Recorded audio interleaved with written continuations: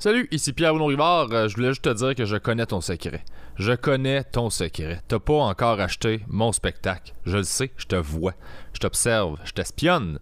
Fait que si tu veux l'écouter, pbrivard.com, 5$ pour le louer, 10$ pour l'acheter, puis tu peux l'écouter comme tu veux, 10 000 fois si t'as pas compris les jokes, mais ils sont faciles à comprendre. Je suis pas très intelligent.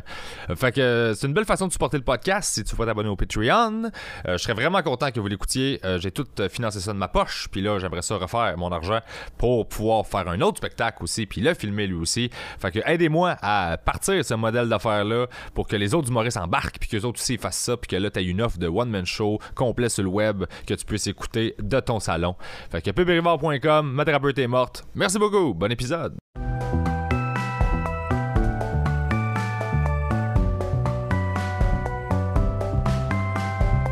Ah, mais là, c'est ça. Là. Fait que là, ben, commençons. Fait que spécial douteux. On a décidé que c'était douteux qui représentait l'enveloppe de tous vos projets. Fait que Tommy Godet, Mathieu Boudreau, enchanté. Ben, on s'est vu. Vous m'avez invité à venir faire le douteux il y a peut-être 2-3 semaines, le lundi. Oui. On s'est rencontrés. C'était le fun, pour vrai. Merci. C'était vraiment cool comme show. Puis vous avez une armée de bénévoles. Ça aussi, c'est impressionnant. Là. Tout le monde se met la main à la pâte. Là. C'est assez cool. Puis c'est ça que j'ai vraiment trippé, en fait. C'est que j'ai vu de voir la vibe de tout le monde qui est juste, OK, on se met main dedans, puis on veut juste tripper, puis avoir du fun, puis s'amuser ensemble. Puis je trouve ça cool, ces projets-là. Là. Tu sais, quand il y a autant de monde qui le font, c'est parce que tu dis, OK, c'est parce que c'est un bel esprit de gang, en fait. Là. Oui. Ben, moi, ça fait longtemps que je fais ça, puis ça fait aussi longtemps que j'ai réalisé que ce que j'aimais le plus au monde, c'était la motivation. Fait que j'essaie de m'entourer de gens motivés qui ont de la motivation. Là, puis c'est pour ça qu'on fait la majorité de nos shows gratuits, que les gens sont pas payés. On sait que les gens qui sont là, c'est parce que ça leur tente d'être là, mettons. C'est pas le cachet de 40$ à la fin ou ce genre de patente-là. Je suis très content de où on est rendu, vraiment. Fait que t'aimes la motivation des autres?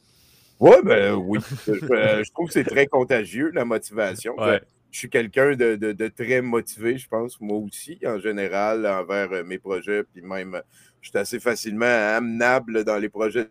J'ai tout le temps vu un petit peu douteux, puis la structure que ça avait pris avec la force du temps, avec la force des choses, comme une espèce de petite dictature de la motivation. Là. Si quelqu'un amène un projet et qui est vraiment motivé, je suis pas mal certain qu'on va embarquer puis que ça va être lui le boss du projet. Là. Ça sera pas comme nous autres. On va dire, dis-nous quoi faire puis on va te suivre. C'est très nice. Fait que là, initialement, c'est ça, ben, Tommy, c'est toi que j'ai approché parce que on venait de se rencontrer. Puis là, j'ai rencontré Mathieu aussi. Fait que tu m'as dit, hey, Mathieu, pourrais-tu faire l'épisode avec nous autres? J'étais comme, ben, tellement. Moi, j'ai eu un beau coup de cœur pour toi quand je t'ai découvert au show. J'étais comme, mais quelle bébite extraordinaire. Nice. Merci. Motivé bénévole depuis 11 ans maintenant. Ah, mais écoute, t'as des histoires, là. Genre, ton vécu a l'air incroyable, honnêtement, là. Ben merci. J'essaie de le vivre tout le temps là, quand ça arrive. Écoute, c'est parfait pour vrai. L'anecdote que tu as contée, j'imagine que c'est disponible en ligne. Là, les épisodes de Douteux, ils disparaissent pas. Non. Okay. Non, tu peux voir la première fois que je suis allé à Douteux en 2010-11 sur nos sites, il n'y a pas de problème. Là. OK. Tout est en ligne. Parce que c'est ça, en fait, c'est que moi, initialement, je connaissais Tommy je pense, de Douteux. Je voyais les trucs passer. Pendant la pandémie, j'ai exploré Twitch un peu, fait que je suis allé voir qu'est-ce qui se faisait. Puis là, j'ai vu que tu faisais un stream où tu étais vraiment dans les conspirationnistes, puis tu calais leur bullshit essentiellement, puis tu prenais le temps. Puis, fait que là, moi, je t'ai découvert un peu plus à travers ça. Après ça, j'ai vu que tu avais Douteux. Puis là, j'ai catché que tu étais archiviste ou je sais pas trop, puis que tu avais une banque de. Puis je savais déjà qu'il y avait une notion, genre plus archive, puis présenter des vieilles affaires dans Douteux. Oui. Fait que je voyais ça comme initialement, OK, ben, c'est des soirées où on va diffuser des vieux clips d'affaires qui n'ont aucun bon sens, puis c'est ça l'objectif. Puis quand je suis allé faire le show, là, j'ai vu, OK, non, il y a une portion aussi podcast, entrevue, plus des chroniques. Fait que, comment tu pourrais m'expliquer un peu T'as-tu un projet principal, puis après ça, les autres autour, c'est plus en périphérie? Comment ça fonctionne? C'est une bonne question. Je dirais que c'est Douteux qui est le projet central là, autour du reste, là, vraiment. Là, ça date quand même. Là, je dirais que ça nous ramène à la mi-90, au milieu des années 90. on louait des films, hein, comme tout le monde à Val-d'Or en Abitibi. Puis, à un moment donné, on s'est rendu compte en fait, le déclic, ça a été beaucoup RoboFlick 1, qui est la version française de Cyber Tracker. Ça n'a rien à voir avec Robocop. Et Ok. le 1 était tellement bon que juste à côté, il y avait un 2 qui s'appelait RoboFlick 2. Et on les a loués, les deux films, et ça a été une épiphanie, là, une révélation. J'ai compris à partir de ce moment-là qu'il y avait comme une espèce de comment je pourrais dire ça, d'aspect culturel à la manipulation de masse, là, qu'on peut vraiment nous faire à croire n'importe quoi. Là. Si ça, c'était des films, puis que ça pognait assez, puis que ça rapportait de l'argent, fait que là, à partir de là, le lexique a commencé à se développer. On a commencé à appeler ça douteux parce que dans notre cours de philosophie 2 au cégep, tu apprends le doute cartésien, tu recommences à Descartes et tout. Mais nous, à cette époque-là, Val d'Or, 96, on skippait beaucoup de ces cours-là pour écouter des films poches avec du monde qui explose, puis des chicks, puis blablabla. Et on a parlé à un moment donné à notre prof de philo, puis il a dit que c'était un choix très douteux. On fait, ben voilà, on va appeler ça comme ça. Et ça nous ramène un petit peu au concept que si tout est douteux, il n'y a rien qui l'est, mais tout est douteux. Parce que tout mérite qu'on le questionne. Puis un objet culturel est d'autant plus vivant quand il est discuté, quand il est savouré, quand il est partagé, quand il est débattu. Mais là, qu'est-ce que tu sais, voilà. Donc le doute rend quelque chose de culturel plus vivant, plus impactant, on pourrait dire. Et là, rapidement, hein, c'était la fin des clubs vidéo à cette époque-là. Ça s'est tout transféré en digital. Et on s'est rendu compte qu'il y avait plusieurs versions françaises de films qu'on adore qui n'existaient qu'en VHS, mais qui étaient pour être perdus dans le sable du temps. Et donc, à partir de ce moment-là, je te dirais que la vocation plus archiveur est née. On ne diffusait pas encore. Là, on était chez nous, on écoutait ça. Mais la pulsion première de Douteux, ça a été de transférer des versions françaises VHS en version digitale pour que ce soit accessible pour tout le monde dans le futur, pour que tout le monde puisse trouver RoboFlick 2 -8.5 avec le temps. Quel excellent film. Et là, je me rappelle à l'époque, j'aimais beaucoup Dolores Clip avec Louis-José Hood. Moi, ça faisait une couple d'années que je faisais ça aussi. On faisait ça pour le cinéma. On a vu qu'il y avait un potentiel pour ça. J'ai essayé d'envoyer tu sais, moi, je suis un diplômé en animation à Montréal. J'ai envoyé des affaires pour peut-être proposer un projet de télévision et ces affaires-là. Finalement, ça n'a pas monté, mais ma dernière année à l'UQAM, j'ai commencé à faire de la radio. Et mon premier show s'est appelé La cour à scrap, parce que dans une cour à scrap, il y a les trésors de l'un qui peut être les poubelles de l'autre et ces affaires-là. Et ça tenait beaucoup autour du concept de recyclage culturel qui est très cher au mouvement douteux, ou en tout cas à l'idée douteux.org. Et voilà, au travers de ça, le show s'est appelé ça la première année. Puis après ça, il y a un de mes chroniqueurs qui a dit non, on appelle ça 70%, parce que à l'époque, il y avait 110%, le show des gars de sport qui crient puis qui connaissent ça. Puis là, il a dit non, 70%. Puis à force de réflexion, c'est vraiment une équation de la vie à laquelle je souscris totalement, 70%. Dans le sens que si tu vas faire quelque chose puis tu te donnes à fond à 100%, le perfectionnisme, ça tue des motivations. Le perfectionnisme aussi, ça tue des idées. Ça met des freins un petit peu partout. T'es mieux de viser 70%, pas trop de forcer, viser 7 sur 10, c'est plus. Puis là, tu sais, t'es content. Des fois, c'est un petit peu mieux, des fois, c'est un peu pire, mais ça donne un résultat sur lequel c'est plus facile de rebondir, grandir, apprendre, puis ces affaires-là. Et voilà, ça traite aussi d'une espèce d'humilité qui nous est très précieuse, j'ai l'impression, très chère, d'accepter de faire rire de nos produits, de nos créations, de créer une espèce de distance entre la personne et son œuvre. Et donc voilà, il y a toutes sortes, ça fait 30 ans qu'on parle de ça et du reste, donc les autres projets sont venus se greffer. Mais là la soirée, le 70%, qui est le podcast qu'on fait au début, on l'a transféré. Au début, on faisait ça à la radio de l'UQAM. On s'est fait mettre dehors à cause de Simon Pretsch dans le temps. Là, c'est C'est un ami du podcast. Qu'est-ce qui est arrivé? Il était vulgaire. Il s'est fait dire, il faut que tu arrêtes d'être vulgaire, puis il a été vulgaire, là, chaud d'après encore. Fait qu'on s'est fait mettre dehors. C'est bien correct. Là, après ça, il a rebondi. On a fait Douteux TV. On a été le premier canal de Web TV qui diffusait 24 heures sur 24, 7 jours sur 7 de tout le Canada. Mon Dieu. Ouais, on a Puis à cette époque-là, ça devait coûter cher à diffuser, là, dans le sens où ça devait pas être. Non. C'était pas YouTube, là. C'était YouTube? Ben, en fait, là, tu as parlé de Twitch tantôt, mais avant d'être Twitch, ça s'appelait Justin TV.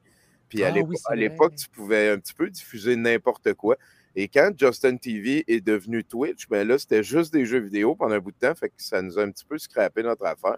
Sinon, on allait se promener sur Ustream des fois aussi. N'importe quel programme de diffusion de stream comme ça qui laissait embedder, là, ça faisait quand même pas mal de gossage, mais au final, on a fait un studio dans la maison chez nous. Ça a été loin d'être dispendieux à plusieurs dizaines de milliers de dollars, là, mais ça a coûté de l'argent, mais on a quand même réussi à monter. Pendant le pic de Douteux TV, là, la Web TV, il y avait une vingtaine d'émissions par semaine qui se faisaient. Là. Il y avait 100 personnes qui avaient la clé de chez nous puis qui venaient chiller. Là. Ça a été une très, très belle époque. Ça a été vraiment une très belle époque.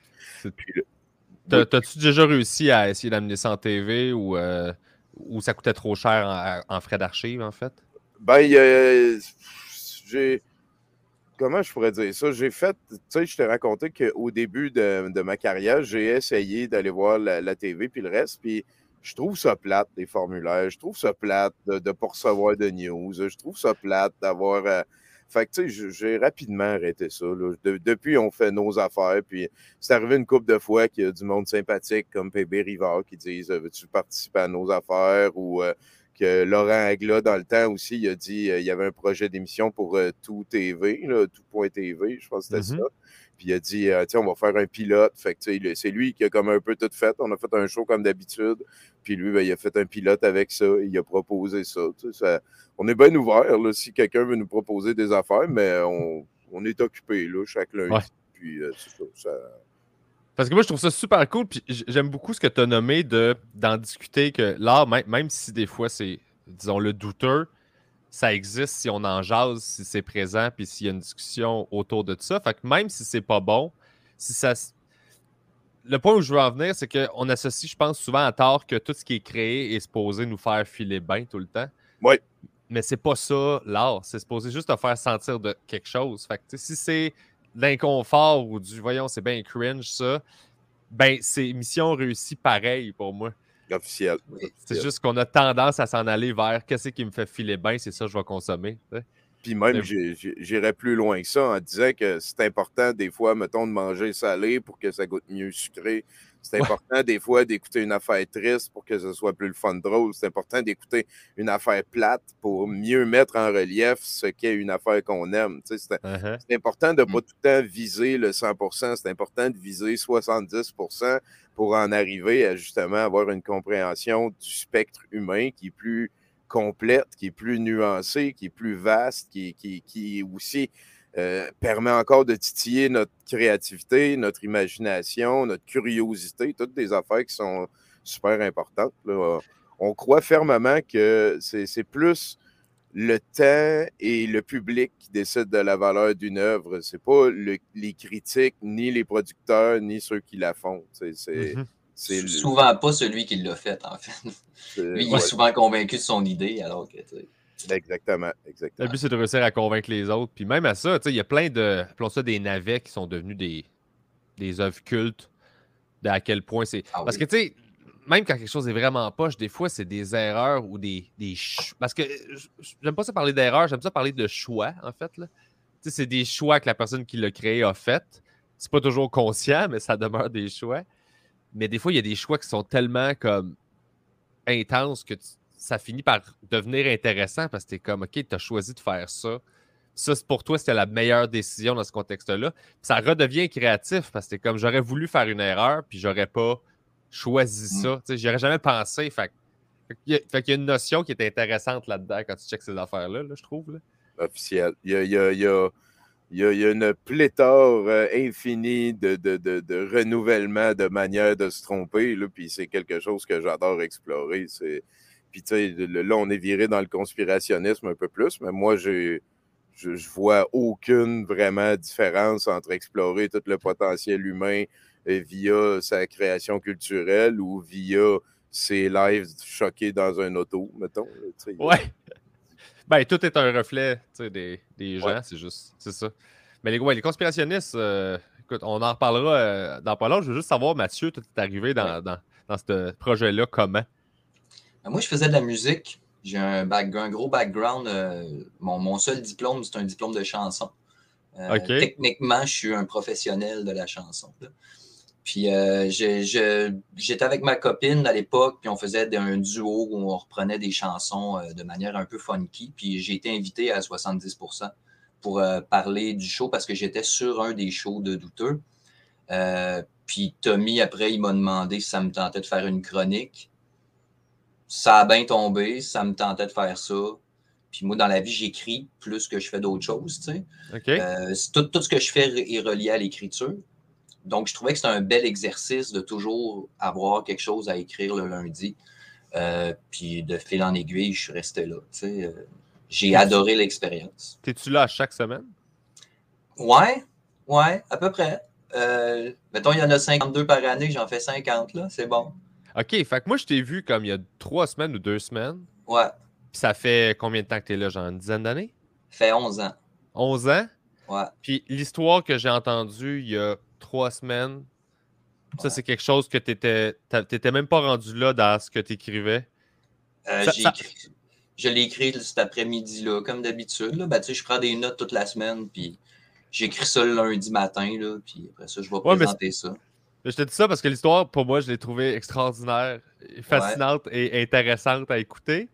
Puis, ça me fascine qu'en 11 ans, c'est là que t'es rendu à faire cette idée-là. Moi j'arrive du stand-up dans la vie. Ça. Je fais des shows d'humour. Fait que si j'avais une histoire de même, elle serait dans un de mes 2 premiers shows, c'est sûr, vite. Là, je ferais comme, cette histoire-là est malade. Fait que je suis vraiment curieux de savoir qu'est-ce que tu as fait avant pour que ça ait pris 11 ans avant que tu le comptes parce que c'était super bon. Ben, je sais pas trop. Je l'ai vécu cette semaine-là. Je pense que l'anecdote que tu as entendue, c'est l'anecdote de ma job. Non, c'est l'anecdote de ton voisin ésotérique. Ah oui, c'est mon voisin. Ah oui, ben regarde, ouais, ça, ouais, ma vie est remplie de personnages étranges. J'ai pas encore parlé de mon père. Mon père, c'est un personnage de BD incroyable. C'est de là que vient tout mon humour absurde. Ah, mais c'était excellent. Mais toi, t'es de Québec, si j'ai bien compris, là, quand j'écoutais ton truc. J'ai habité longtemps à Québec. Je suis de Havre-Saint-Pierre. Oh! Chez Monique. Havre-Saint-Loin en maudit. Ouais. Tout est à 1000 km de Havre-Saint-Pierre. Ouais, je suis allé jouer là. Je suis déjà allé jouer. Ouais? Oh, ouais. T'es allé manger chez Julie, chez Monique? Oui! T'es allé manger chez Julie, c'était la pizza aux fruits de mer, hein? Elle est bonne en maudit. Non, c'était homard, mais sauf qu'on était avant le show, puis on a été servi en retard. Fait que comme je suis monté sur scène avec un bout de homard pour animer, là, parce que j'étais comme, je vais pas scraper un super 50$. Ils sont accueillants. Ben, ils sont accueillants, mais tout le monde qui s'en venait voir notre show ont été servis avant nous autres. On était comme, ben là, il n'y en aura pas de show, là. Fait qu'ils nous ont donné nos assiettes, puis on a mangé, genre, le meilleur homard de nos vies en 3 minutes et demie. Je suis désolé. Ben non, c'est correct. Ah oui, il faut que tu y retournes pour prendre le temps de le manger, bâtin. Chris. Toi, en Saint-Pierre, t'étais-tu écœuré d'en manger ou... Non, je m'en ennuie, je te dirais. Du bon homard, là, qui vient d'être pêché, là, et bâtin. Ah, c'est ça, là. Ouais. Ça goûte dans ma bouche, là. Fait que t'as habité à Québec? Ouais. Moi, j'ai fait... moi, j'ai étudié au secondaire à Havre-Saint-Pierre, puis après ça, je suis déménagé à Québec. J'ai bourlingué là-bas. J'ai fait beaucoup de musique, moi. Okay. C'est ça. Puis à un moment donné, j'étais tanné d'être dans des squads de punk. Donc, j'ai décidé d'aller m'inscrire à l'école. Puis ça a tombé l'école de la chanson de Granby. J'ai gradué de ça. OK, je savais pas que c'était une vraie école. Je savais qu'il y avait un concours. Oui, c'est pas la même chose. OK. C'est deux entités différentes. Je te dirais que le seul truc qu'ils ont en commun, c'est si tu finis l'école, tu as le droit de participer aux auditions gratuitement. Tu n'as pas besoin de t'inscrire aux auditions. Tu es inscrit. Okay. En tout cas, dans mon temps, c'était ça. Là. Puis, ouais, j'ai fait ça. 9 mois dans un incubateur à chansons. Puis après ça, je suis ressorti de là, toute gentille, droite sur scène. Je chantais juste. Après ça, j'ai tout scrappé ça, puis je suis allé prendre de la drogue. Euh, puis j'ai fait du rock'n'roll un peu bizarre. Puis de fil en aiguille, ça m'a ramené à douteux, tu sais. C'est ça. Mais là, tes trucs, on peut-tu écouter ça quelque part? Ça existe encore ou c'est. Ah, il y a plein de vieux projets qui n'existent plus, qui traînent sur Internet. Ouais, ouais. J'ai plein d'archives. Moi, si tu tapes Mathieu Boudreau, tu vas te rendre compte qu'il y a plein d'espèces de clones de moi, des moments de ma vie sur Internet. J'ai pas choisi, c'est comme ça. Mais c'est ça qui est quand même assez fou du web, parce que je pense, je sais plus à qui je parlais qui m'expliquait que t'avais, Tommy, t'as comme, je sais plus combien de disques durs remplis de stock, là. Ah, ouais, j'en Et manque oui, pas. il y en a. J'en ai. Je dois avoir 20 téras de clips, puis de films, puis d'affaires comme ça, là, facile. Là. Ben c'est ça, mais le web, c'est aussi, veux pas, un énorme disque dur où il y a plein d'affaires qui traînent dessus. J'ai remarqué ça, ouais.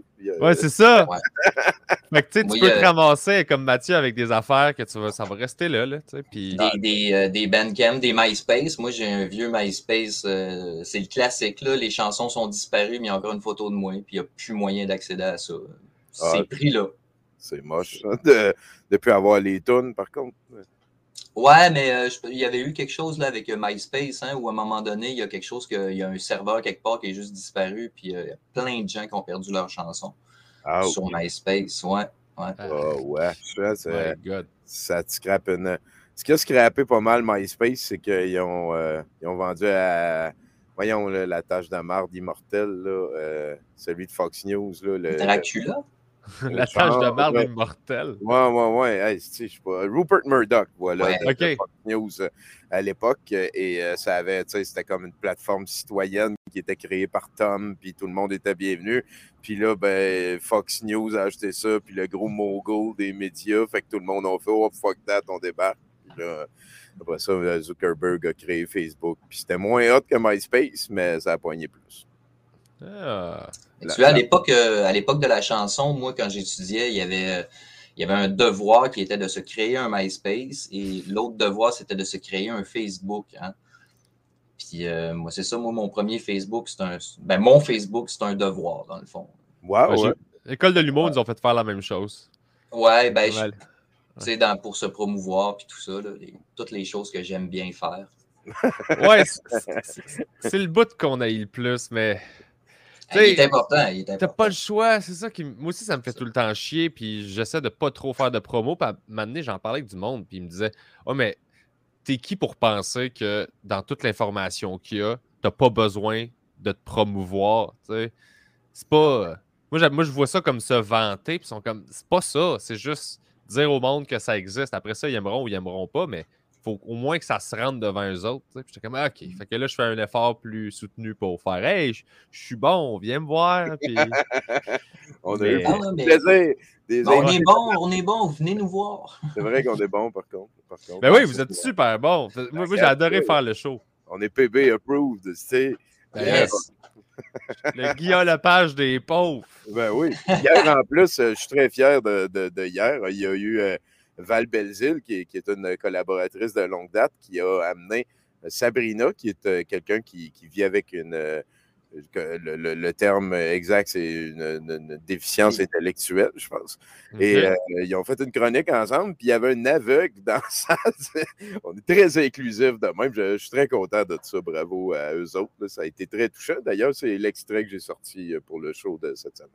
C'est très nice. C'est quand même... c'est balleux de faire ça. Je ne sais pas si vous avez vu sûrement, en fait, l'extrait d'Alain Dumas avec au Téléthon Enfant Soleil avec Jannick, je pense que c'est Meunier, qui chante avec un de ses deux enfants trisomiques. Là. Elle chante en duo. Là. Cool. C'est autant beau que si tu es capable de rire de ça, moi je suis capable de faire tout en reconnaissant que c'est beau. C'est aussi drôle. C'est les deux. Puis t'es comme... C'est comme si... Le monde qui se fâche, ça me ferait comme si ça peut pas être les deux. Ouais. Si tu ris, automatiquement, tu es insensible. Puis t'es comme, non, je peux trouver ça magnifique, puis être capable aussi de trouver ça drôle. Ça se peut, ça, là. Oui, je suis très d'accord. Je suis très, très, très d'accord. Tu n'obligeras pas les gens à avoir un sentiment particulier envers quelque chose, me semble. C'est pas de même ça marche, les affaires. Je suis bien d'accord. Fait que là, fait qu'elle est venue faire ça, Val. Puis c'était quoi la chronique? C'est un petit peu justement de se réapproprier le terme, là, que ça vaut la peine, tu sais, mettons que tu vois quelqu'un qui souffre d'une déficience, qui vit avec une déficience, aurais-je dû dire, qui a un problème ou whatever, ben, ça vaut la peine d'aller, tu sais, pas en avoir peur, dire salut, as-tu besoin d'aide, tu sais, engager la conversation, pas faire comme si les personnes y étaient avant tout leur condition. Puis Ouais. voilà, tu sais, ouais, c'était très, très, très touchant. Sabrina a été super top notch. Ça vaut la peine d'aller checker ça. C'était une déficience qui était intellectuelle, pas physique? Ouais, intellectuel. OK.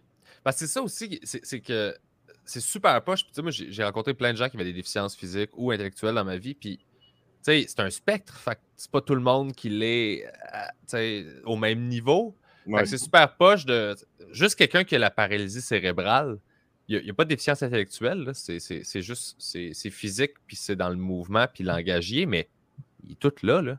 Ouais. Fait que ces gens-là, ils se font parler comme des enfants par des inconnus parce qu'ils assument qu'ils ont une déficience intellectuelle. Fait que de ce point de vue-là, ça doit être super frustrant Oh boy, oui. de te faire coller un genre de. Ou même juste parler à une personne âgée comme s'il était vulnérable, puis il était comme Est-ce que ça va aller? Est-ce que vous avez besoin? Puis t'es comme Mais là, je suis tout là, là. T'as-tu checké? Tu sais, J'ai construit le Québec. Ouais, c'est ça.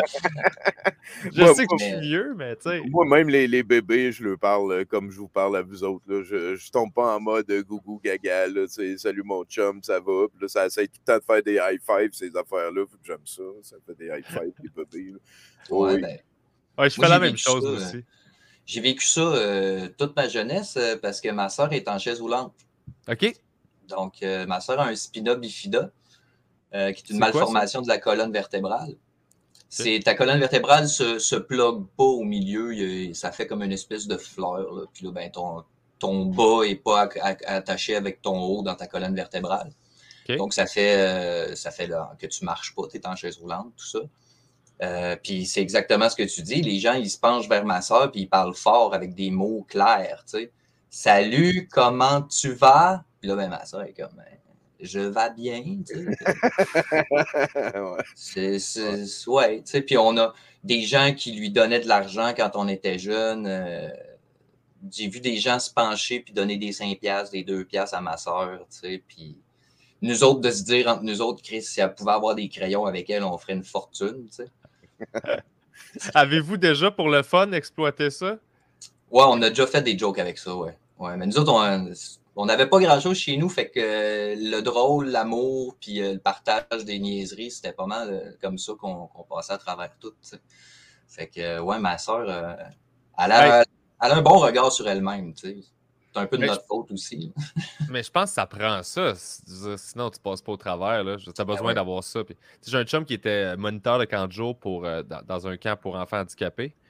Puis il y avait justement un jeune en chaise roulante. Puis à un moment donné, il arrive, je pense que c'était à l'aquarium, puis il voulait voir en avant, mais il ne voyait pas. Puis le jeune, il n'y a pas de déficience intellectuelle, rien. Là. Mais là, il a dit fait OK, là, tu vas aller voir en avant. Là. Il dit OK, pèse sur le gaz, là, go. Fait que là, le jeune, il se met à faire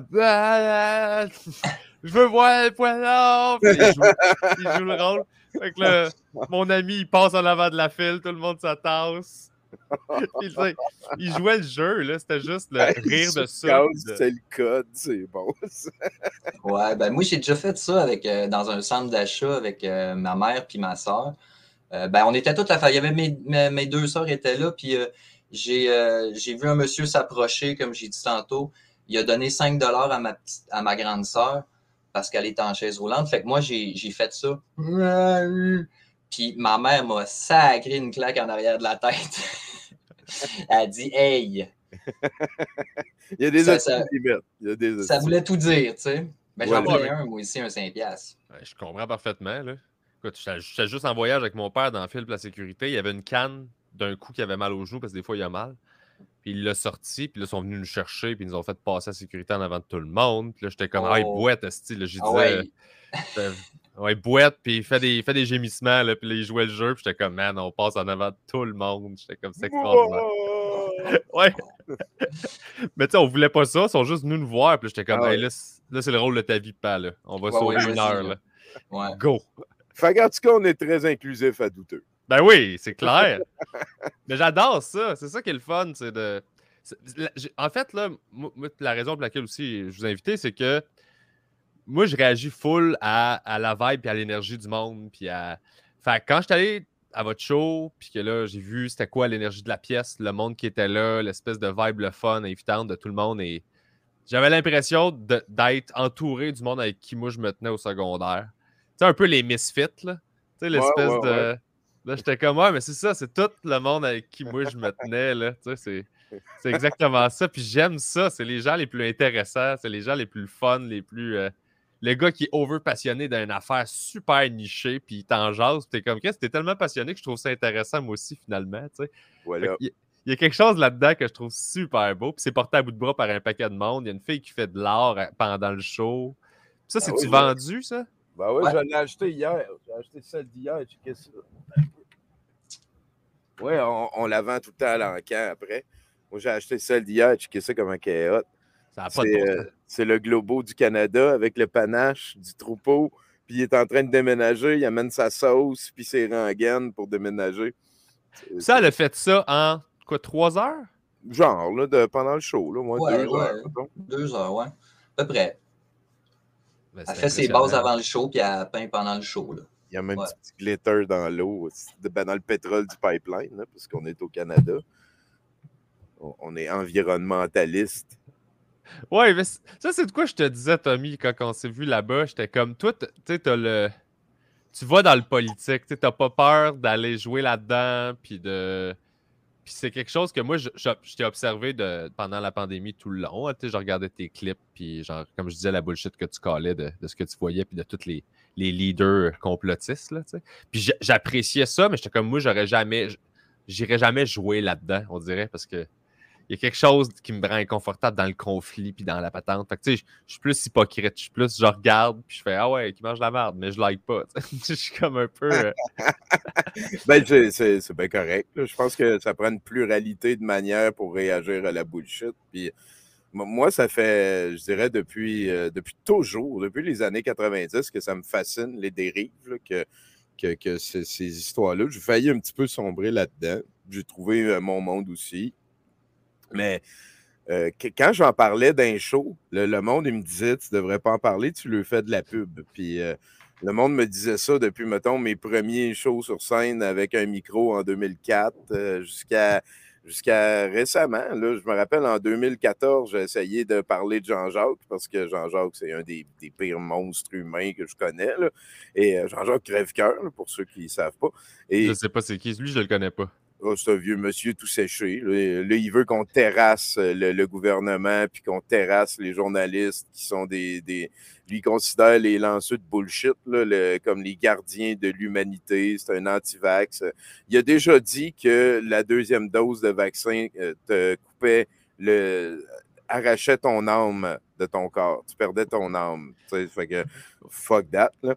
Mais bon, à l'époque, il avait brassé beaucoup de marde en 2009 pour le H1N1 et il essayait de revenir comme ça. Et je me rappelle, en 2014, j'en avais comme fait un petit dossier. Puis il y a quelqu'un qui m'a dit, tu ne devrais pas en parler, tu lui fais de la pub encore. Puis là, ben, pour moi, tout a changé. L'automne 2020, la manif à Rimouski organisée par le très tapon Stéphane Blais puis sa gang de bullshiteurs, il y avait plus de drapeaux Trump qu'il y avait de drapeaux du Québec ou Patriote. Et ça m'avait beaucoup, beaucoup frappé. Je me suis dit, là, il est temps qu'on fasse de quoi. Qu'est-ce qui est en train de se passer, Câlisse?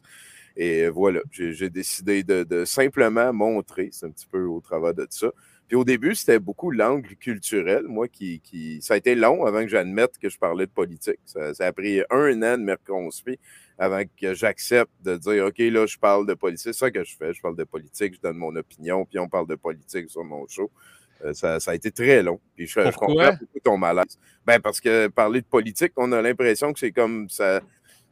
On peut pas rire, tu sais, on est trop dedans, que ça affecte la vie des gens, que peut-être aussi qu'il y a une certaine pudeur. Là, on se dévoile beaucoup. Tu sais, moi, mes opinions sont vraies. Là, je suis pas en train de m'inventer des positions morales, puis des positions politiques, puis des positions légales par rapport à ce que je jase pour avoir de quoi jaser. Je suis totalement sincère d'un bout à l'autre dans le processus. Fait que, il y a probablement cet effet-là aussi, mais Peut-être aussi que c'est lié à l'espèce de notion, je ne sais pas si c'est vrai, souvent les gens en parlent, mais au Québec, on n'est plus habitué à débattre. Fait que peut-être que Ouais. justement, le malaise avec l'aspect politique des choses pourrait comme être ancré quelque part ou vice-versa, là, l'œuf ou la poule.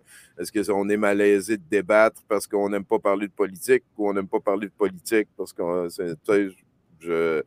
Je sais pas, mais je pense Très que... dans les motifs, là. Oui, ben probablement que c'est ça, exactement. Puis c'est vrai que tu sais, je le rappelle au début de chaque show, mais c'est très, très, très, c'est très, très polarisant, c'est très clivant, ça réveille beaucoup d'émotions rapidement, parler des dérives, puis ce genre d'affaires-là, parce Ouais. qu'on a l'impression qu'on reconnaît des gens qu'on connaît là-dedans, qu'on reconnaît des comportements qu'on a déjà eus, on voit aussi de l'impuissance, on voit de la menterie souvent aussi. Là, on check le gourou qu'on qui est en train de dire de quoi qui est avéré faux. Puis là, il y a plein de monde qui envoie des emotes de prière, puis de cœur, puis d'amour, puis de lumière. Puis les mots veulent de moins en moins de quoi dans ce sens-là aussi. C'est une exploration qui me fascine vraiment beaucoup. Moi, il y avait un angle par rapport à ça que j'en ai pas parlé en pandémie, mais la plupart des gens sur mes profils qui sont des chevaliers de l'empathie, puis de la compassion, puis qui sont tout le temps dans cette espèce de vibe-là, ce qui n'est pas une mauvaise chose, mais ceux qui le font de façon regardez-moi, je vais être le sauveur. Là. C'est plus ces gens-là qui me dérangent, là, parce que le principe de base, je suis d'accord avec. La santé mentale, c'est important, puis ils font des pauses, puis tout ça. Là, quand ils ont vu les conspirationnistes arriver, la santé mentale, c'était peu important. Là. C'était comme, va chier, puis ta gueule, puis arrête, ces gens-là sont dangereux. Puis j'étais comme, est rendu où toute ta belle empathie, puis ta compassion que tu me prônes à l'année longue, tu sais?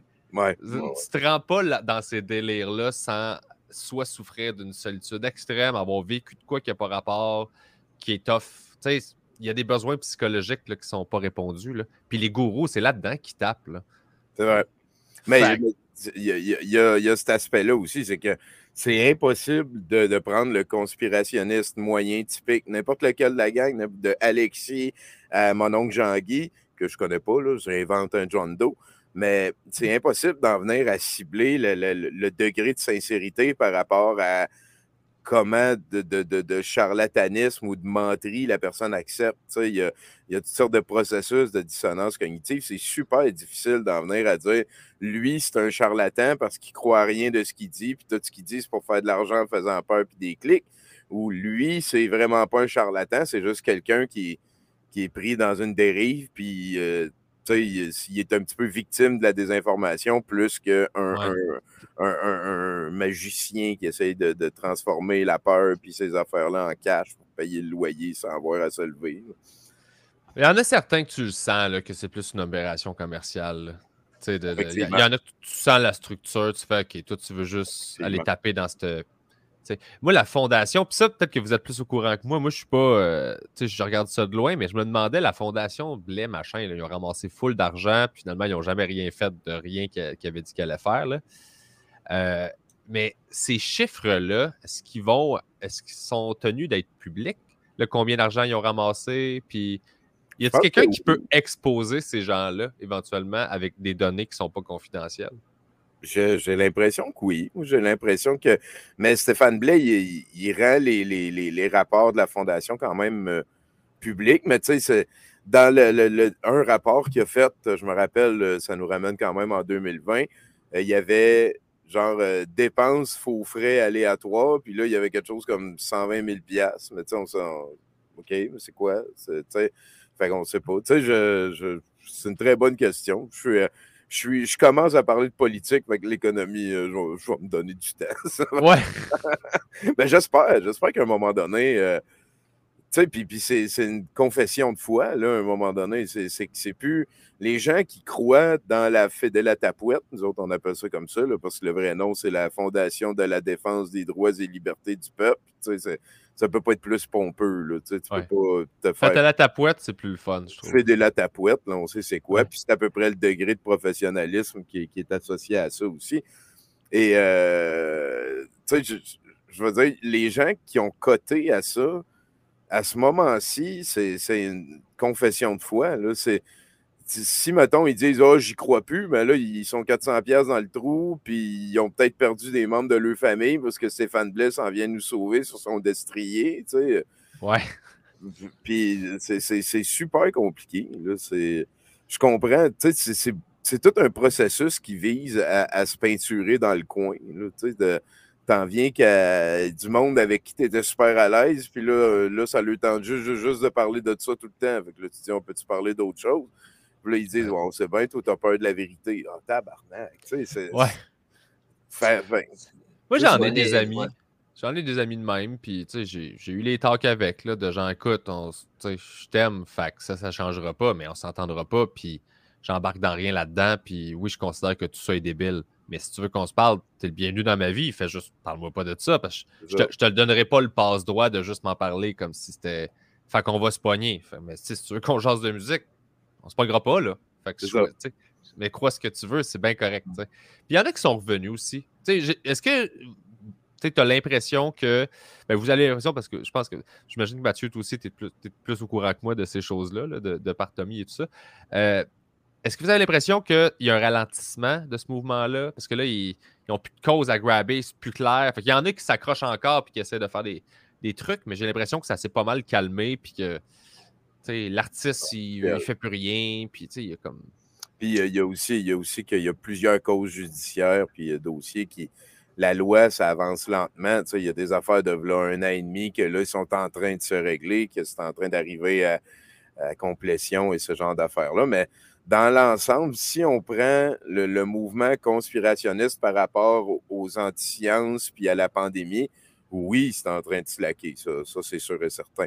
Mais si on prend le conspirationnisme dans son ensemble mondial, le Patriote sans frontières, là, avec des guerriers digitaux sur Internet, je pense vraiment pas. Là. Je pense que c'est en train d'accélérer vitesse grand V. Là, mettons sans pousser dans le coin ou le reste, là, je parle large, là, mais je veux dire, je pense que ça va aider ou tranquillement, pas vite, on va se rendre compte que ça va prendre plus de monde comme moi, comme Ménage du Dimanche, comme les Illuminés du Québec qui mettent le pied à terre et qui disent non, tu sais, faut pas que.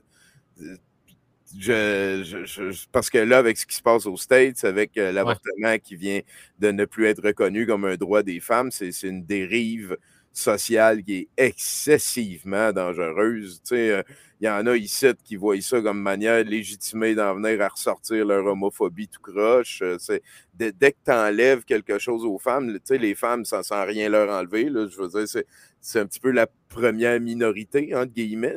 À toutes les fois que les femmes ont un acquis, ça aide toutes les autres minorités qui sont en bas. Puis à toutes les fois que les femmes, la condition féminine recule, ben, c'est un peu la même affaire aussi. Il y a du trickle-down jusque dans les bas-fonds de toutes ces idées-là. Puis la montée du cultisme de Trump, de la manière que ça fait. Je comprends, là, je suis en train de parler d'un pays d'à côté, mais c'est Patriotes sans frontières. Les conspirationnistes ne tiennent pas compte de ces affaires-là. Ce sont des citoyens du monde et ils sont autant en crise à propos que Macron ait gagné ses élections, que Trump s'ait fait voler les siennes, que Legault, il monte dans les sondages, puis que tout le monde est acheté, puis toutes les institutions veulent notre mort, puis tout. Le système d'éducation en Floride, il n'est pas mieux qu'ici, le système d'éducation publique, là, dans la tête du conspirationniste moyen. Et ça nous ramène encore une fois à parler des réseaux sociaux et de la manière que les gourous modernes n'existent plus dans un compound.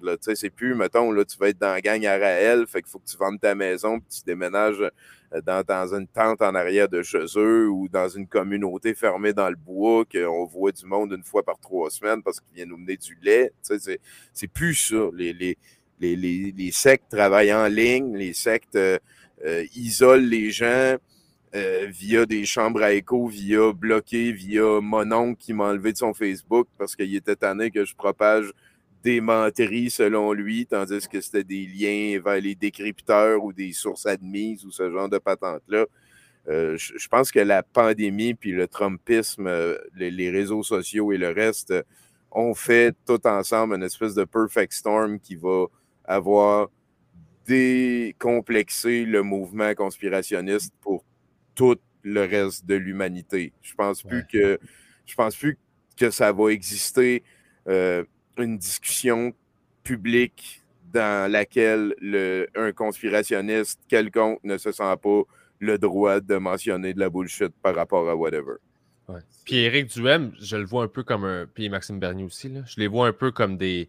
Le fait qu'ils existent est un symptôme de ça, là. C'est carrément... Puis eux autres, ils calculent de même, là.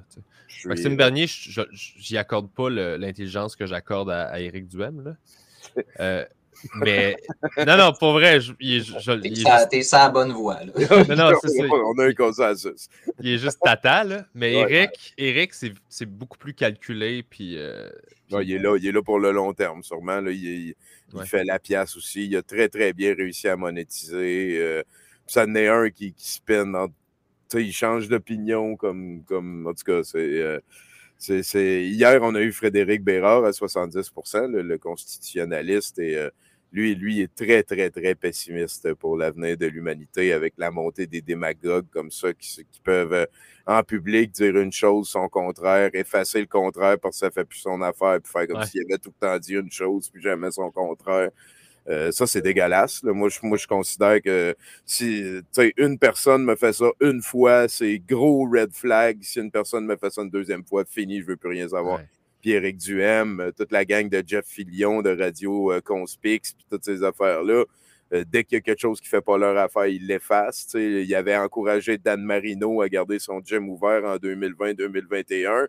Ça a été une giga-éclosion. Il y a du monde qui sont morts de la COVID, on ne peut pas dire où ils ont attrapé la COVID, mais on a vu des images, on a vu que le monde se partageait un petit peu n'importe quoi dans le super méga super gym. Puis tu sais, ce qu'ils ont fait Radio X, on a présenté des extraits. En fait, le collectif Sortons les radios poubelles ont présenté un montage d'extraits d'entrevues Dixit de la radio puis ils ont reçu des mises en demeure qui n'ont pas le droit de partager ces extraits-là. Tu sais, puis eux autres, ils ont tout effacé ça. Puis ils disent, non, c'est de la maintenance de serveur. Souvent, on efface les affaires quand ça fait 2-3 semaines. Mais tu sais, il y a des entrevues de 4 ans. Là. Fait que c'est juste... C'est très, très triste. C'est très, très triste parce qu'on est en train de sacrifier un petit peu tous les acquis de nos ancêtres. Puis c'est rare que j'en parle des ancêtres. Là. Je prends pour acquis qu'on est tous debout sur des épaules de géants. Mais tout ce que la civilisation a construit, on est en train de gambler ça sur du ressenti vibratoire, puis sur la vaccination, c'est de la crise de marde parce que mon ressenti me dit que c'est ça. C'est aberrant. C'est aberrant. Puis ça va pas s'améliorer avec les âges non plus, là. Parce que les jeunes de 20 à 30 ans sont plus conspirationnistes que les boomers. Fait qu'on pense... Puis les boomers vont se tasser, puis on va pouvoir parler entre personnes intelligentes. C'est vraiment pas ça. L'analphabétisme fonctionnel n'est pas quelque chose en train de se régler au Québec non plus. Ouais. On s'en va pas vers des années super green pasture. Là. Ça va prendre des actions. C'est pas quelle action. As-tu l'impression que, je me fais un peu l'avocat du diable, mais je regarde des pages observatoires, il y a aussi les Illuminés du Québec, puis il y a d'autres pages aussi. L'Observatoire des délires conspirationnistes. Les autres font ça d'un angle un petit peu plus scientifique. Je les aime beaucoup. Ils sont très cool. Puis je me demandais de est-ce que vous collaborez ensemble? Est-ce que vous... Fait que vous envoyez des affaires des fois ou juste... Oui, c'est important. Eux autres aussi, de l'autre bord, ils ont leur espèce de réseau de bullshit. Là, quand ils font un live, la liberté, n'importe quel lanceur d'alerte est le bienvenu à aller spinner sa boîte sur des affaires qu'il ne connaît pas. Puis, ma question, c'était... on leur reproche souvent d'être dans une chambre d'écho, mais je veux dire, veux pas, j'ai l'impression que même ceux qui sont de l'autre bord, comme Observatoire et tout ça, puis qui dénoncent ça finit par être une chambre d'écho aussi parce que c'est ça, tu sais, d'une certaine façon, tout le monde se parle entre eux.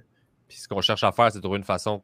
Mais c'est parce que le problème, c'est qu'ils sont pas capables de se parler. Tu sais. Ouais, il y a clairement une ouverture vers. Il y a des écoutilles qui se relient, là. Je veux dire, les conspirationnistes, on va voir ce qu'ils font, mais on n'est pas capable de se parler. Tu sais. Ouais. Ça, c'est le pire parce que ça va être les ressentis aussi. On ressent que c'est pas la même gang que nous. Fait que nous aussi, dans le fond, quelque part, on monétise ça, cette anxiété-là. Je pense que ça prend des balises Ouais. pour arriver à se comprendre. C'est pour ça qu'à Douteux, on développe un langage. On développe quelque chose d'un peu plus que juste des ressentis. Ouais. Non, Parce mais que ça, moi, de rester inclusif aussi. Il y a c'est rare qu'on bloque du monde, puis c'est rare. Oui, on donne des chances. Là, c'est ça. On aide. En tout cas, on veut le plus possible que le plus de monde possible puisse être là. Puis même si tu n'es pas vraiment d'accord avec nous, si tu nous bullshit pas constamment, fie-toi sous moi, tu vas rester sur le chat. C'est sûr. C'est ça. ouais. C'est sûr. Rarement, j'ai vu du monde se faire sacrer dehors pour vrai. Là. Parce que c'est ça l'objectif, tu sais, c'est de veux pas, c'est qu'il y ait un dialogue pour garder un dialogue. Parce que tu peux pas couper ce monde-là, Ben non. puis juste espérer que ça va changer, là.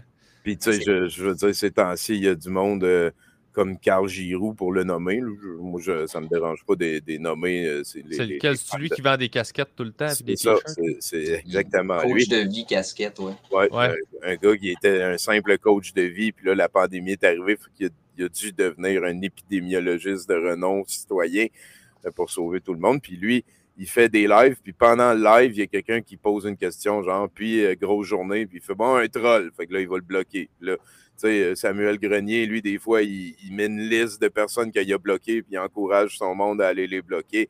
Ça m'est arrivé aussi début 2021. J'ai écrit une lettre ouverte à Steve l'artiste parce qu'il n'y avait pas moyen de lui parler parce qu'il te bloque dès que tu parles sur le mur. Fait que là, j'ai écrit une lettre ouverte. Puis là, ça s'est promené dans les farfadas et tous les farfadas m'ont bloqué sans savoir qui je suis ou whatever. Là, tu sais, je pense qu'à long terme, ça m'a comme aidé parce qu'il y avait moins de caves qui venaient achaler mes affaires là, ou de personnes, tu sais, de caves. Je pense pas que si quelqu'un ne pense pas comme moi et cave, c'est pas ça que je suis en train de dire. Je suis en train de dire que ces personnes-là, les farfadas, ont des manières de faire qui relèvent d'être caves. C'est plus ça que je suis en train de dire. Ils écrivent de la merde, puis ils sont pas, ils écoutent pas, puis ils sont... C'est ça. Puis ça nous ramène, ben écoute, encore une fois, l'impact des réseaux sociaux sur la civilisation humaine en entier. Moi, j'ai entendu Daniel Tadros dire dans un clip « Defund Science ». Et il a dit ça, là. Il a dit ça sur YouTube. C'était archivé sur YouTube. Ça veut dire que chez eux, sur les serveurs, toutes les personnes qui l'écoutent ont au moins le courant alternatif. Après ça, tu as besoin d'une technologie du futur en crise, là, parce qu'en 1962, quand ils ont envoyé du monde dans l'espace pour la première fois, la technologie informatique sur Terre, là, au complet, c'est l'équivalent de nos jours, une carte de bonne fête quand tu l'ouvres qui joue de la musique. C'est hallucinant comme ça, les avancées technologiques. Et là, on a ça. Le signal est envoyé sur des satellites qu'on a envoyés dans l'espace, puis tout. Puis Daniel Tadros se sert du pinacle de la technologie, de la science moderne pour dire defund science. On est rendu à ce moment-là de la vie. Parce que lui, il n'aime pas ça mettre un masque. Je l'avais vu ça, puis je trouvais ça extraordinaire. J'étais comme, tu réalises même pas à quel point tu en bénéficies à tous les égards dans ta vie de la science. Là. Un confort pharaonique. Oui. Ouais. On est tellement tous rendus des pharaons qu'il faut s'inventer des dragons pour les combattre. Ouais. Les dragons, ben, c'est l'état profond, puis la 5G, puis les chemtrails, puis toutes ces affaires. Mais il y a des modes aussi, là, tu sais. Oui. Là, la 5G, on n'entend plus parler, là. Ben, un peu moins, mais comme tu as dit, il y a des modes. Nous autres, on appelle ça de la bullshidre. La bullshidre, tu sais, parce que quand, mettons, tu coupes la tête de la bullshidre, mais elle va repousser puis elle va revenir à un moment donné. Là, les morgelons, c'est un bon exemple. Les morgelons, c'est une maladie de petits vers presque invisibles qui mangent les gens de l'intérieur. Tu sais, puis tu peux attraper les morgelons, blabla. Puis c'est quelque chose qu'un médecin français a coiné, a baptisé comme ça dans les années 1600. Mais personne n'a jamais vu de morgelons. Ça n'existe pas, les morgelons. C'est psychosomatique. Tu as l'impression qu'il y a quelque chose qui grouille en dessous de ta peau. Ça se peut, ça. Mais il n'y a pas de morgelons.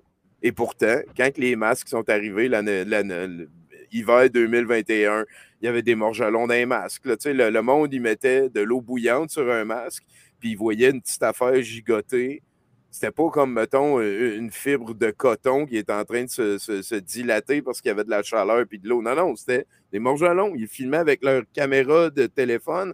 Fait que là, ça devenait une preuve anti-masque. Fait que là, tu pouvais faire peur à tout le monde avec ça. Puis ils veulent empoisonner nos enfants. Puis logo à l'échafaud. Puis tout ça. Ça va vite. Ça va vite. C'est incroyable. Puis tu sais, en one-on-one, moi, j'ai été capable d'avoir des discussions avec plein de conspirationnistes. Puis, dans le fond, le Carré de sable, il y a plein de gens qui écoutent ça. Puis il y en a plein qui avaient ces discours-là, qui m'écrivaient aussi pendant. Puis moi, je ne m'embarquais pas d'une confrontation parce que c'est pas ça que j'aime faire. C'est pas comme ça que je suis non plus. Fait que, je disais, non plus. Je suis zéro d'accord, mais c'est pas grave. Puis moi, je pense plus ça, puis ça, puis ça. Puis à un moment donné, je fais, hey, ben là, ça me tente plus d'en jaser. On a assez jasé. Puis parce que, dans le fond, quand c'était de la discussion, j'étais correct. Puis là, c'est quand il me disait, ben, va écouter cette vidéo-là qui dure 1 heure. J'étais comme, j'investirais pas 1 heure dans notre discussion. Là. Je peux te parler, mais quand ça me tente plus, ça me tente plus. Mais je t'aime pareil, puis tout est beau. Puis ça revient souvent, ça, l'espèce de mur de devoir pour en venir à comprendre comme eux autres. C'est une bonne idée, une idée qui est vraie. Tu n'es pas supposé d'avoir à pitcher. Tu sais, je veux dire. 8 vidéos YouTube d'1 heure, là. C'est ça. Là, tu veux pas être. Tu vas croire c'est vrai. Là, si tu les écoutes au complet un après-midi de temps, là, tu vas faire tu vas sortir de là, tu vas être. Tu sais, ça va te brasser, surtout si tu as envie que ça te brasse aussi. C'est ça, faut que tu sois volontaire, là. Ben, c'est le meilleur moyen. C'est toi qui le fais, là.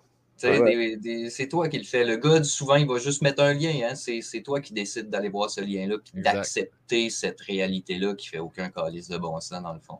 Mais il y en a plein, moi, que j'ai vu revenir. Puis, tu sais, qui m'ont reparlé. Puis qui ont fait, hey, tu sais, je suis désolé, j'ai peut-être été lourd, whatever. Puis j'étais comme, ben, il n'y a pas de stress. Puis il dit, mais là, j'ai comme catché. Puis ils ont débuzzé, puis ils sont revenus de ça. Fait que ça, j'ai trouvé ça beau parce que, de un, il y avait une humilité là-dedans de, hey, j'ai un peu déliré. Puis j'en ai, moi, qui ont fait, hey, savez-vous quoi, je t'ai écœuré, je veux juste vivre ma vie, je parlerai plus de ces affaires-là. Tu sais, j'ai compris, là, c'est beau. Je pense qu'ils croient encore, mais je vais arrêter d'essayer de prêcher ça à tout le monde. Puis je veux juste.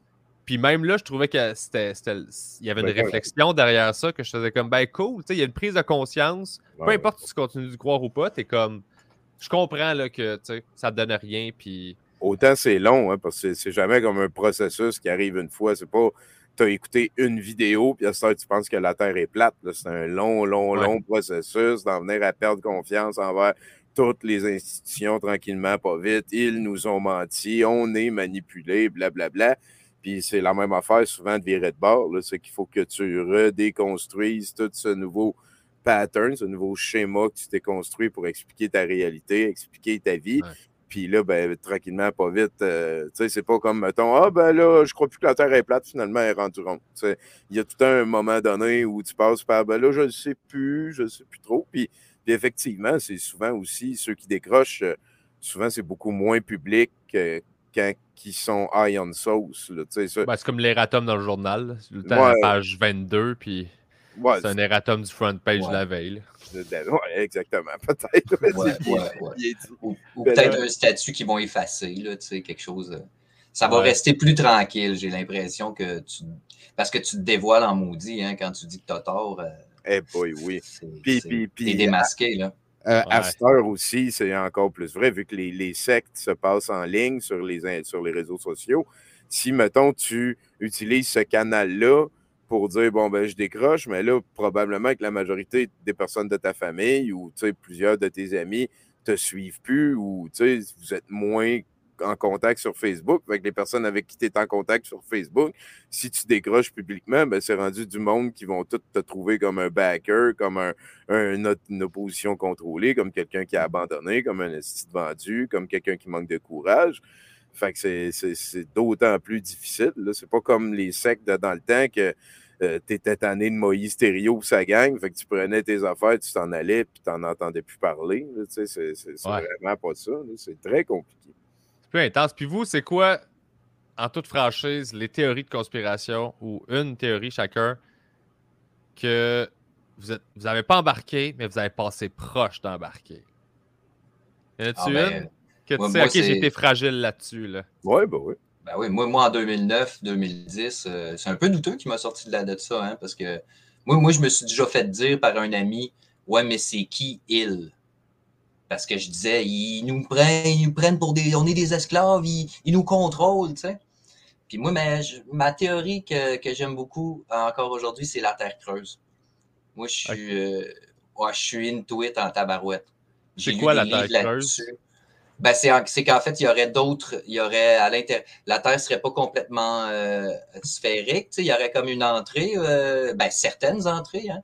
Puis dans le fond, la Terre serait comme une espèce de beigne, puis tu pourrais aller à l'intérieur de la Terre et il y a un soleil à l'intérieur de la Terre. Et là, il y a des continents, il y a des animaux, des humains, en fait, des géants de 3 mètres avec des très, très beaux chapeaux. OK. Ah, mais Et, tu vas mettre ça, Boudreau, c'est de ça dans mon roman. je le sais. Ah, OK, dans ben le fond, oui, oui. c'est comme dans le dernier film de King Kong, là, dans le fond. Ouais, un peu ça. C'est un peu ça. C'est Ça vient de Jules Verne, celle-là, Ouais. le voyage au centre de la Terre. Moi, celle dans laquelle j'ai beaucoup embarqué dans le temps, c'était le 9/11 is an inside job, là, que le 11 septembre, c'était la CIA. Puis je te dirais, c'est très pointu, là, mais j'aime encore à ce jour les théories de Nassim Haramein, qui est un mathématicien, physicien canadien, qui est comme borderline à la sauce, pour ne pas dire quand même pas mal, mais j'aime sa théorie, lui, de la force du void.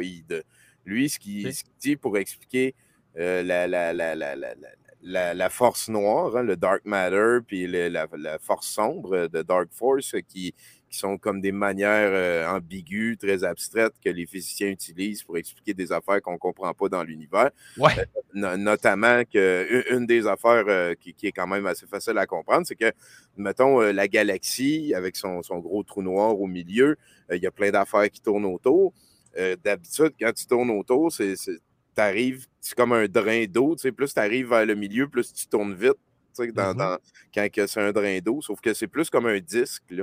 Tous les points plus vers l'extérieur tournent plus vite que ceux vers l'intérieur pour que la galaxie reste pas mal tout le temps pareil. Et on ne comprend pas pourquoi. C'est pas supposé faire ça, les modèles physiques. Donc, ils ont inventé quelque chose comme la force sombre pour expliquer ça en attendant qu'on sache c'est quoi.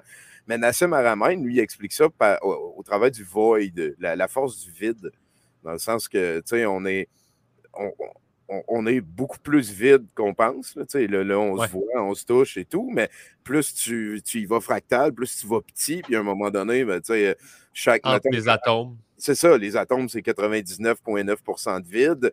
Puis après ça, si tu vas dans un proton, ben, on a réussi à découper ça en quark puis en machin, puis ça aussi, c'est rendu tranquillement pas vite, aussi majoritairement vite. Donc, lui, Nassim Haramein, il a donné de la force au vide, puis c'est quelque chose que je trouve qui a encore du sens. Là. Même si c'est supporté par rien, même si c'est de la sauce à date. Là, puis moi, je l'aime, cette théorie-là. Là.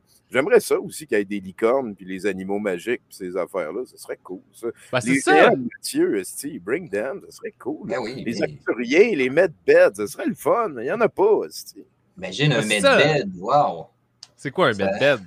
C'est des espèces de lits du futur sur lesquels tu te couches, puis là, ça te répare tout au complet, puis il y a des... Tu sais, c'est une espèce de truc comme dans les films de science-fiction, là. Hey, j'en veux, Batins, là. Ben, je suis tout cassé. Je suis tout cassé. Refaites-moi mon corps. Ben, voilà, juste Boba Fett que ça. Ouais. Dans Star Wars, ils ont les modèles, il faut que tu te rentres dans l'eau, là. Mais il y en a, là. Dans Stargate, il y en avait des vrais juste te coucher, puis c'est correct. Dans le 5e élément, là, ça ressemble à ça aussi, là, tu sais, quand un petit peu, c'est vrai. Se faire patcher et tout. Là. Ouais. À quand les medbeds? Toi, PB, tu crois-tu à quelque chose, toi? Pas vrai. Écoute, le plus ésotérique que je vois, je pense, c'est... Fantôme, ça serait cool aussi. C'est le karma. Ah ouais, hein?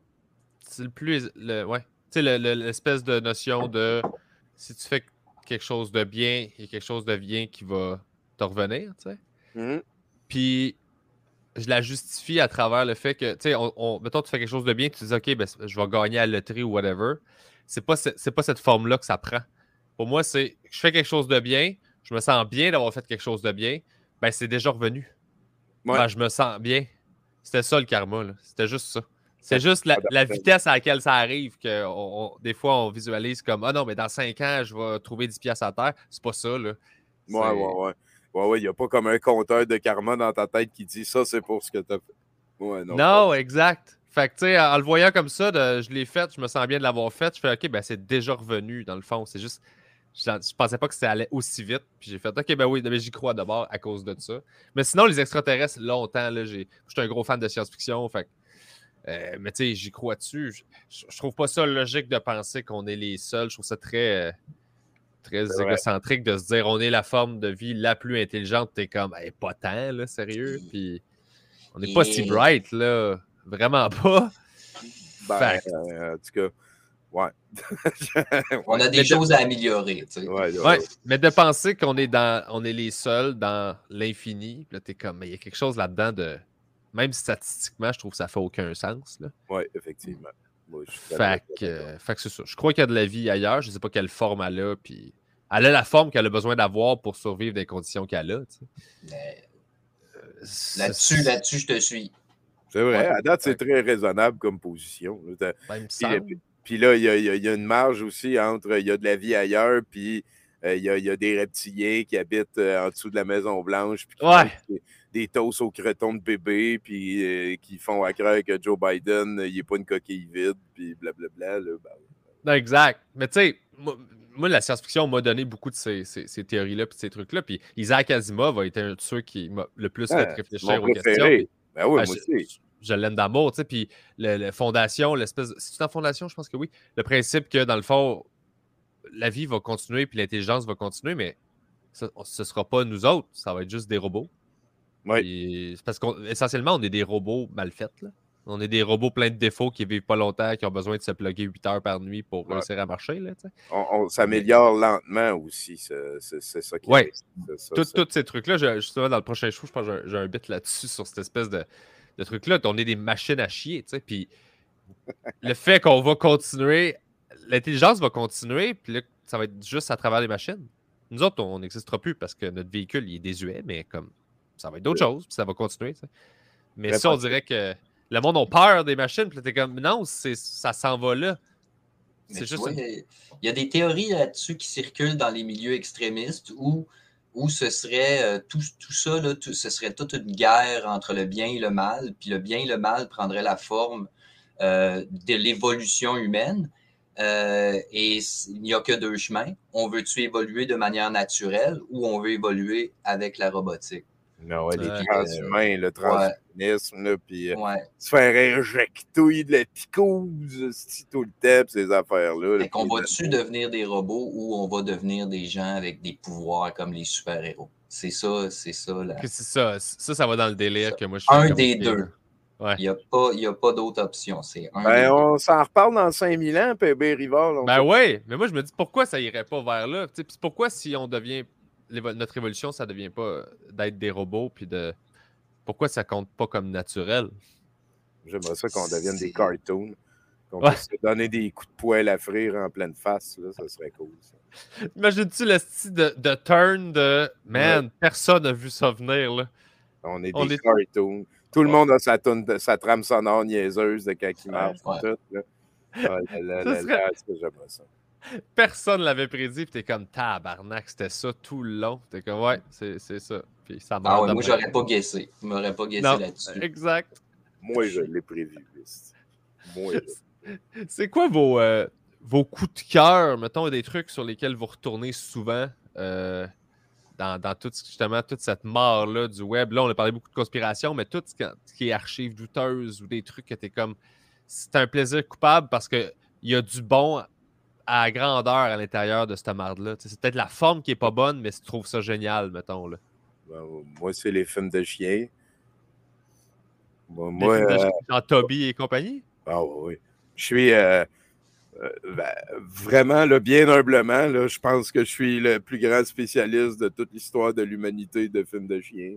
Je suis l'humain qui a vu le plus de films de chiens de tous les temps. Là, il y a une leçon de courage dans les films de chiens. Moi, j'aime ça, le courage. Hein. C'est bon, le courage. En tout cas, si tu veux savoir si c'est un film de chien, check est où la leçon de courage. Ça prend une leçon de courage pour que ce soit un film de chien. Retour au bercail, c'est une leçon de Oh oui, courage. ça a été vu. Ben oui, le 2, le 3 aussi. Toutes les versions de. Écoute, j'ai vu depuis 2014, j'ai dû voir 600 films de chiens.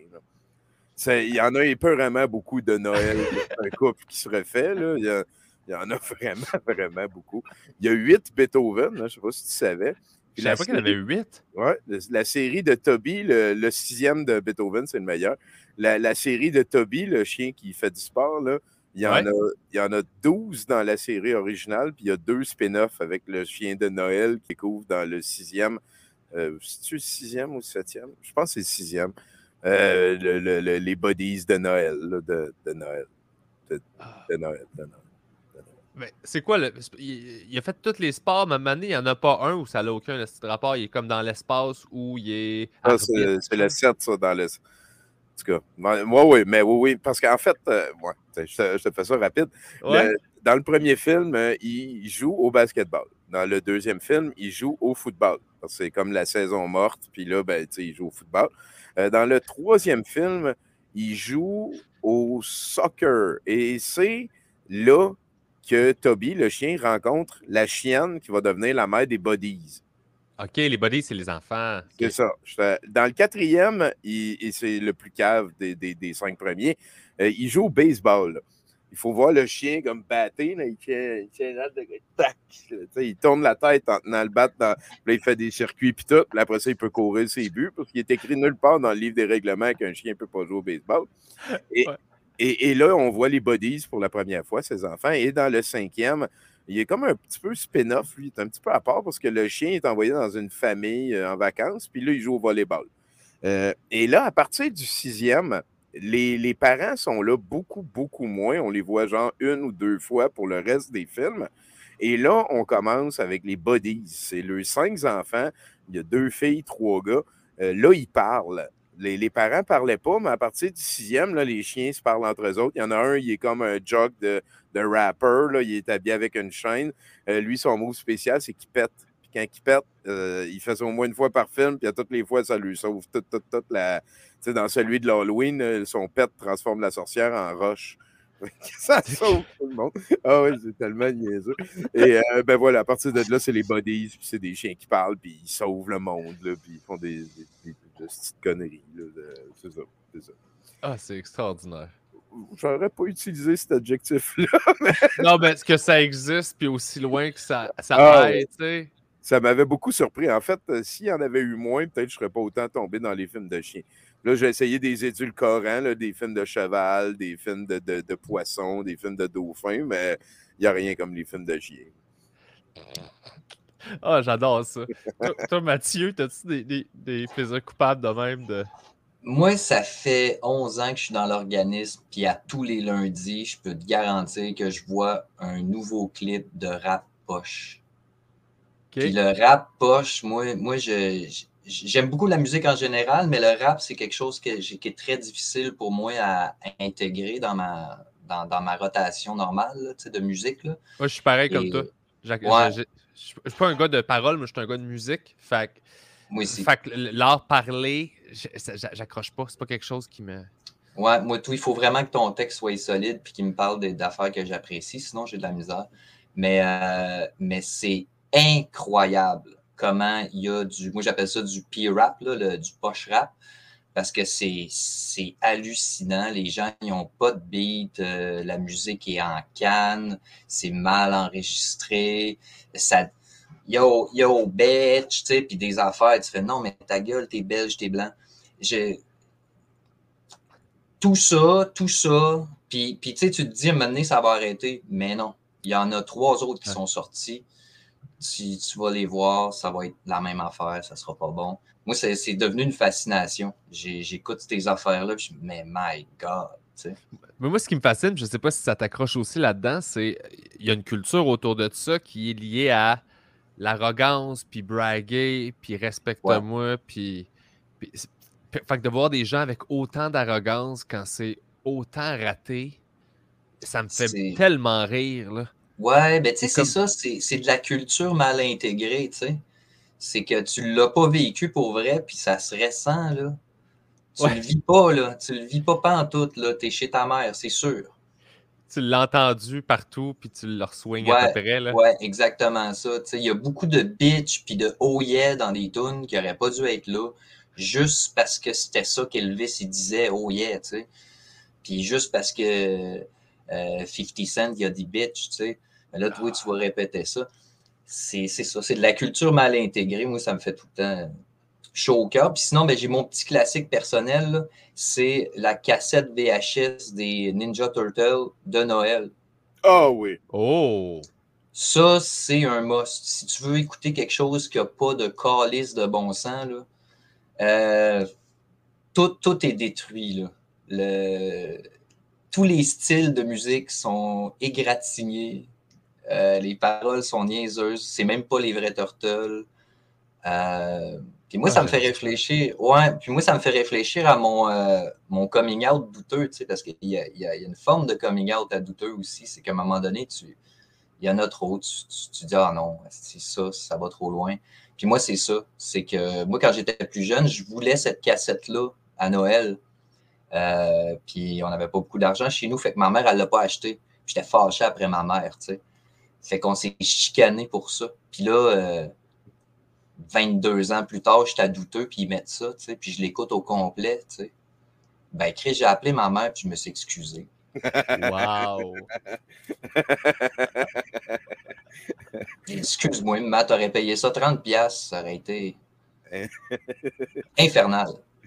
Ouais, mais on tripait tellement ces Ninja Turtles. On- J'avais des revues, moi, puis j'étais content, là. Ben Moi, oui, j'ai pas ben oui. frère, fait qu'on était chacun Turtle. Là. Oui, oui, oui. Ouais. Moi, j'ai toujours été Donatello. Ben oui, c'est Oh! le meilleur. Ouais, Ben Ouais. oui, c'est objectivement le meilleur de tout. je suis Ben, d'accord pense. avec vous autres. Ouais, Si ouais. Donatello s'écrit comme Michelangelo, là, je suis d'accord avec vous autres. Non. Michelangelo, lui, il mange la pizza puis il dit Kawabunga. Donatello, lui, il invente des machines à remonter dans le temps puis il fait des robots plus intelligents que l'humain moyen. Fait que...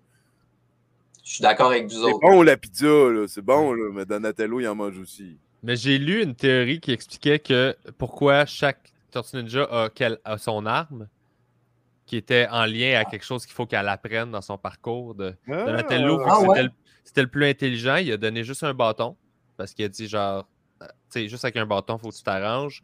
Il y en a un qui était, je pense, celui qui a les espèces de fourchettes, là, c'est Raphaël. Raphaël. Ouais, lui, c'était parce que, genre, je pense que c'est le plus impulsif. Fait qu'il a donné une arme de défense, chose de même. Comme ça, puis pour qu'il apprenne à se réguler. L'autre, il a les bâtons parce que, je me rappelle plus c'est quoi la raison, mais c'était genre pour y apprendre le contrôle. Puis Leonardo, il a l'épée parce que c'est un leader, puis il faut, comme, il y a la seule arme qui peut tuer, je pense, là. Ouais. Fait qu'il faut, mettons, là. Mais c'était pour y apprendre, genre, tu sais, à être vraiment comme drette puis moral parce que tu peux pas niaiser avec ça, là. Puis ouais, c'est bon, ça. Fait que c'est comme pour les apprendre à. Mais tu sais, tout ça, c'est issu de la culture de la fiction, j'imagine, japonaise, puis ces trucs-là, là, puis les mangas. Tu sais, c'est tout emprunté à cet univers-là, là, quand ils ont créé Tortue Ninja. Là. Oui. Puis je vous ai Dieu sait qu'il y en a des personnages bien construits dans cette culture-là, là, des trucs de. Yoda a été copié sur un personnage. Ouais, quand tu lis Asimov, tu finis par faire comme OK, George Lucas, il a tout volé à tout le monde, là, finalement. Ah oui. Ouais. Je ne savais pas, moi, avant de commencer avec Star Wars. Fait que, on commence tout avec Star Wars, c'est ça le problème. C'est vrai, c'est pas faux. Mais en terminant, parce que là, il faut qu'on se laisse, merci énormément d'avoir accepté de venir sur le show. Merci à toi, c'est très gentil. Ben, ça fait plaisir. J'aime beaucoup ce que vous faites. J'aime beaucoup votre vibe, puis votre ouverture, puis votre sens critique at large. Je trouve que vous êtes capable d'accorder des points, même s'ils ne sont pas à votre faveur. Puis j'aime beaucoup la façon dont vous abordez les choses. T'sais. Vous êtes critique, mais vous êtes capable de dire hey, ça, elle ne sait pas. Je peux pas m'avancer là-dessus parce que c'est ça. J'ai pas plus de preuves que l'autre en a de ce qu'il annonce. Là, c'est super gentil. Merci beaucoup, bébé. C'est un plaisir. Puis tu reviendras nous voir. On fait des shows chaque lundi au Brouhaha, Rosemont 5860 de Lorimier. Sinon, c'est Douteux TV 1 sur Twitch sur lequel ça brasse pas mal. Puis c'est gratuit. Fait que, oui, c'est tout gratuit. Tout ça. Exact. C'est très cool. Ben, continue le beau travail. Puis ta musique, on va googler ça, hein, Mathieu, voir si on peut pas trouver. Mathieu Boudreau, Bandcamp, vous allez trouver des affaires. Et puis ces affaires de sous toute réserve aussi, ces temps-ci, c'est Sous super toute, bon. ouais, sous toute réserve, ça c'est. Ben oui, parce qu'on a fait de la musique de conspi hein, depuis 2 ans, nous autres. Nathan, qui est quelqu'un qui est avec Douteux aussi. OK. Qui est en Manitou du matériel. C'est lui qui pèse ses pitons souvent. Puis c'est ça, on a fait des chansons de conspiration. Fait, je t'envoierai le lien, c'est sous toute réserve. Avec plaisir. Ouais. Avec plaisir, je vais écouter ça. C'est On va très vous drôle. envoyer ça. Très, très drôle. Cool. Fait qu'allez écouter Douteux, pointez-vous au show. Ça vaut vraiment la peine, gang. Puis merci full, continuez le beau travail. Ça demande tellement d'énergie que je suis épuisé juste à vous regarder aller. Fait que good job. Godspeed. Godspeed.